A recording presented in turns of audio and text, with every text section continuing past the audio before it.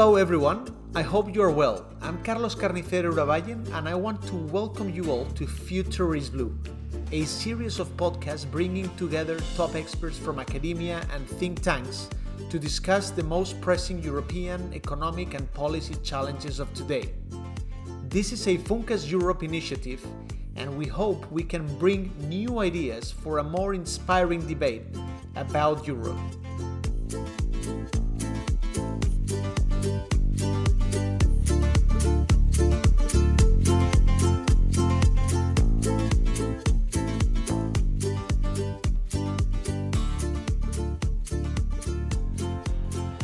So today we're here to continue our discussion about what is one of the most challenging policy issues of our time. And I'm referring to the need of a new fiscal approach in the EU to make sure Europe recovers in good shape, transitioning towards a green economy while gradually consolidating public deficits. In previous episodes, we discussed this topic with MEP Jonas Fernandez and more recently with LSE professor Paul de Groof. This time we're joined by Guntram B. Wolff, the director of Bruegel think tank. Thanks for joining the Future is Blue podcast, Mr. Wolff. Thanks for having me. You're welcome. And also let me welcome Raimon Torres, Funcas Europe director. Hello, Raimon. Hello. Pleasure to join with Guntram for this discussion.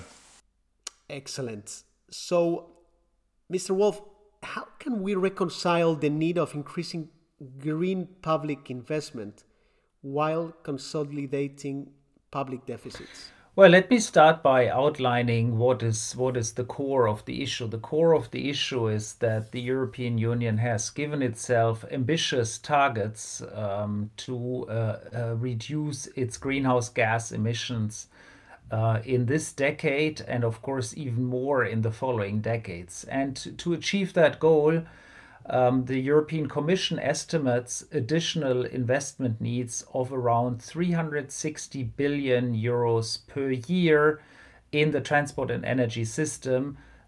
So more, 360 billion more than were invested in the previous decade. Now, a significant part of that is, of course, privately funded.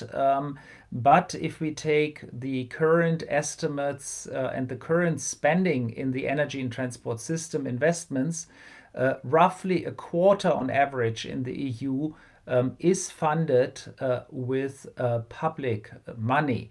So that amounts to basically a quarter of half a percentage point of GDP in annual additional investments to be funded with the public sector. Now, that's a huge amount of money compared to the current public gross investments that are roughly 3 percentage points of GDP. So you would have to move from 3 to something like 3.5 percentage point now and sustain that for a substantial period of time. And in the past consolidation episode, what we saw is that public investment, in fact, was not expanded, but actually cut during the consolidation phase. It is typically the budget item that politicians prefer to cut rather than entitlement spending. So we do have a big challenge here. How do we bring investment up, not down? In a fiscal consolidation period. Now, what are the solutions? I mean, you can think of various solutions, but in my view, an important one solution that I think is quite obvious would be to create some sort of a green golden rule, which would exempt spending in climate mitigation measures from being considered in the fiscal rules, and thereby providing an incentive, a political incentive also to politicians to actually move ahead and prioritize that kind of investment. Now, there's a number of drawbacks which we can discuss in some detail, but I think that would be a very clean and simple solution that would provide an emphasis and a political priority on green investments. So, Raimon, is the green golden rule that Mr. Wolf was referring to the right solution to reconcile green investment with fiscal consolidation? It is important also to take into account the fact that even though it is conceivable that in order to make room for green investments, you can reduce other types of investment or other types of government spending. This is always conceivable, but in fact, this would be detrimental from the point of view of economic growth and therefore fiscal sustainability in the future, and from the point of view of the political economy of the green transition, because you need both non-green investments, let's say education and so on, or infrastructure, and also you need reskilling, you need a transition type of spending in order to facilitate the green transition. If we neglect that, we may end up in a situation where European economies do not grow as much as would be necessary to make public debt sustainable. And we may end up in a situation where there will be a lot of public resistance to the green transition itself. And so it is extremely important to indeed create this golden rule, as Guntram says, in order to, in a way, spare the rest of spending, which is necessary for European economies to grow and for European societies to sustain the transition. Thank you, Raimon. Mr. Wolf, in a recent paper, you advocate for a green fiscal pact. But you mentioned a few policy frameworks, because there's not only one way of doing this. What is the most realistic path towards incorporating a green exemption? Yeah, indeed. So I think you can basically think of three basic options of how to achieve more green investments, given the challenge that I just outlined. I think the first is a general relaxation of the European fiscal rules. Now, I personally don't think that's the right approach. It's not the right approach because it would not provide direct incentives for green investment. And as we show in our recent paper, together with my co-author Zsolt Darvas, the current rules actually do have quite a bit of flexibility for generally a relatively moderate consolidation phase. So general consolidation, I think, would just put in peril or put in danger the necessity to consolidate our budgets after the extraordinary expansion that we've seen. Now, the other extreme solution would be to say, well, all climate investments should be European, and they should be funded through the EU budget, or ideally even through some form of next generation EU that continues for the next 2 decades.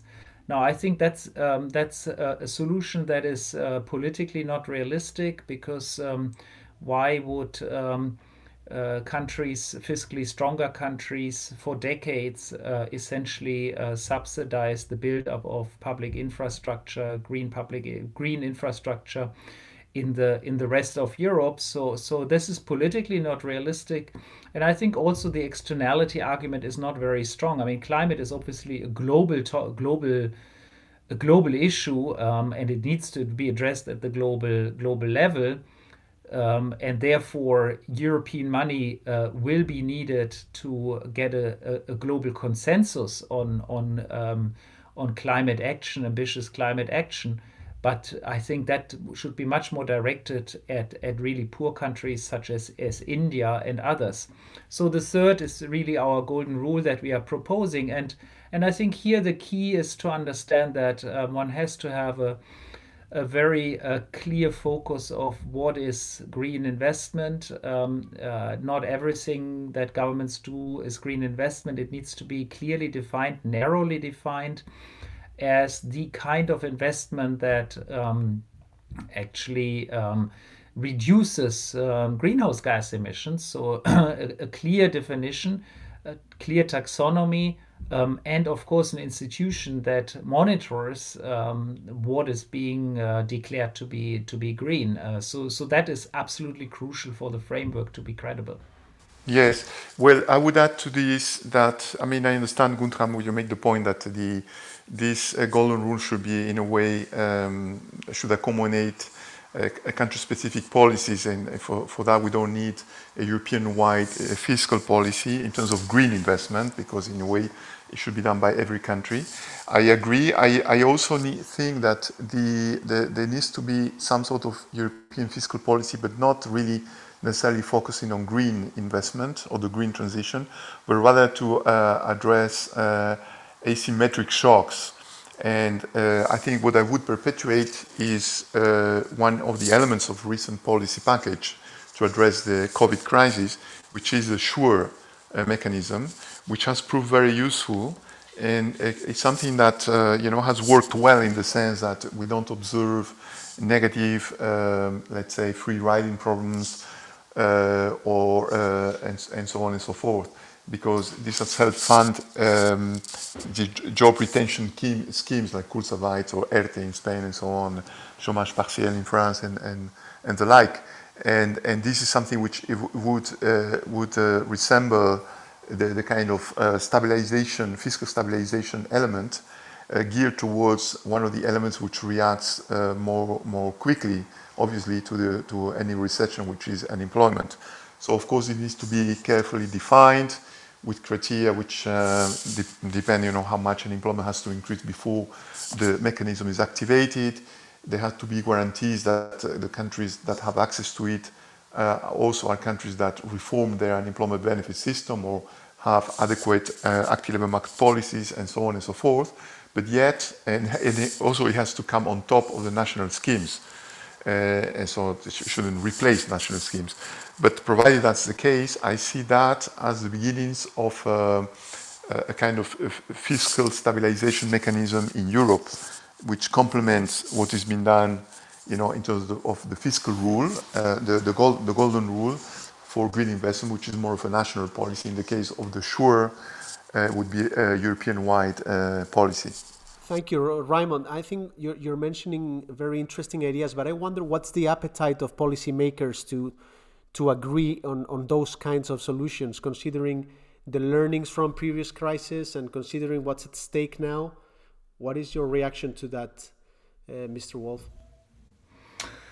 Well, I mean, I think it's an important discussion to have, and clearly the issue of shock absorption and how to deal with big asymmetric shocks is something that is very, very important for the Eurozone. Now, what this crisis showed is that there are some mechanisms, and the crisis, of course, the pandemic gave rise to this major next generation EU insurance, which in the end was a huge insurance mechanism for countries that were more heavily affected by the pandemic and that were relatively poor. And so that was a one-off insurance mechanism. The real question is there scope for more than a one-off insurance mechanism? I think politically, this is very difficult, but what I would say is that one doesn't have to make it explicit. I think the focus now really has to be on implementation. We need to implement the Next Generation EU program, the EU Recovery Fund program. We need to implement the accompanying reforms. It's absolutely crucial that countries commit to do and actually implement the reforms they have committed to, so that in a few years' time, when policymakers look at this program, they will say, well, this program actually was a success. It didn't only fiscally support the weaker countries, it also modernized our economies, made them more digital, made them more growth-friendly, helped with some reforms, domestic reforms that had to be done, be that the dual labor market in Spain, the pension system issues in Spain, be that in Italy, important reforms. And, it really changed the fundamentals of growth. And if that's the impression that policymakers have in a few years, I'm pretty sure that a lot of policymakers will say, okay, when there's another big shock, such as a new major crisis, then we are ready to reactivate this instrument or a similar instrument. So the success of the current instrument will be absolutely crucial for the likelihood of similar insurance mechanisms to be activated in the future. So this next generation is a crucial test indeed. And are we going in the right direction? Are we seeing positive lights?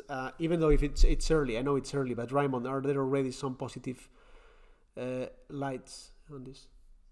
Yes, I believe so, and I think that we have several positive lights. I think compared to what could have happened in the absence of Next Generation EU, and again, let me reemphasize the role of the SURE program for unemployment benefits, and also the kind of mix of monetary and fiscal policy which has been put in place de facto with this crisis. In the absence of this, probably today we would be in a much more difficult situation, with possibly some countries nearing almost situation of financial crisis. So I would say already now I can see some gains from the present approach.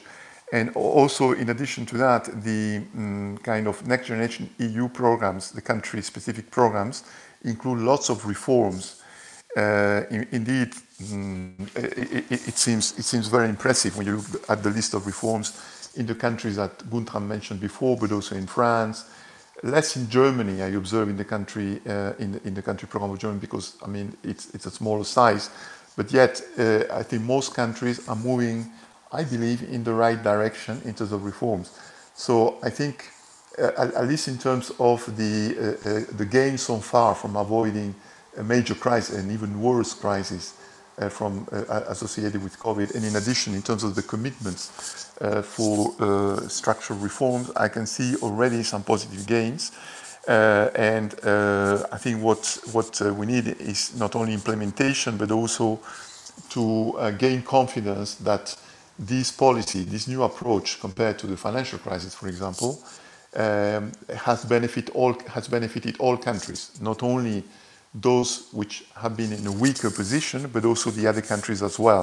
I think that's extremely important. And whatever is done for the future, it has to be done for all countries together. It's not a question of putting in place schemes which will benefit disproportionately only some, but rather it has to be all countries. And no country is in a situation that it can neglect an asymmetric shock. We've seen asymmetric shocks in recent history, and in different parts of Europe, and so it's important that we bear that in mind as well. So I would say yes, I'm relatively confident, and I also relatively confident that that the monetary pillar of the approach is there now, and I can see much more cooperation between monetary and fiscal policy, with many challenges, of course, associated with the pickup in inflation, what will happen with it. But yet, I can see a new approach to, in general, macroeconomic policy, which should give confidence to policymakers in all countries. And recently in Germany, the news that come from Germany, from the new government, seem to be going in that direction as well. Are you maybe to finish, Mr. Wolf, because we're running out of time, but I'd love to hear your reaction to the last thing Raimon said about the positive signals coming from the new German government for the debate we're having here today. I wish there was an easier question to end this conversation. I mean, I would say, look, I think, I mean, also to react a bit to what Raimon said. I mean, I think it's always an interplay, and it's an interplay between what Germany does and what other countries do. I talked about the need of reform in other countries. I think that's really crucial, and I agree that some first steps have been taken, but I think also implementation is really important, and so we are still at the beginning of the process. And when I look at the new German government, I would say they have clearly a modernization program in mind for the German economy. They are clearly pro-European. I mean, there's a clearly pro-European focus in this new government. There's also a few sentences in there giving a certain opening on the Stability and Growth Pact reform, with some more focus on investment and growth. But of course, all of that is going to be subject to very long and difficult negotiations, I'm sure. And I think it's going to be in these negotiations, it's going to be so important that all sides send the right signals. I certainly think the incoming German finance minister will rightly want to emphasize that reform is possible of the rules from his point of view, but there needs to be some sort of a balanced approach with other countries also doing their part. And so I think that will be very much the conversation of the next years. I'd like to thank you both for joining this interesting debate. So let me thank Guntram B. Wolf, Director of Bruegel Think Tank. Thank you for joining us. Thank you so much for having me. Thank you, Raimon Torres, Funcas Europe Director. Thank you, Raimon. And thanks very much. Have a good day.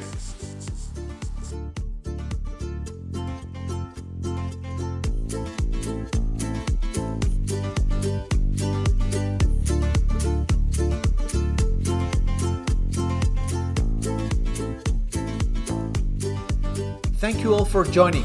This was all for now. We will come back soon with more exciting speakers on Europe's economic and policy-related key debates. Future is Blue is a Funcas Europe initiative. I'm Carlos Carnicero Uraballen, and if you enjoyed this podcast, feel free to recommend it to others and share it on social media. Thank you all, and stay well.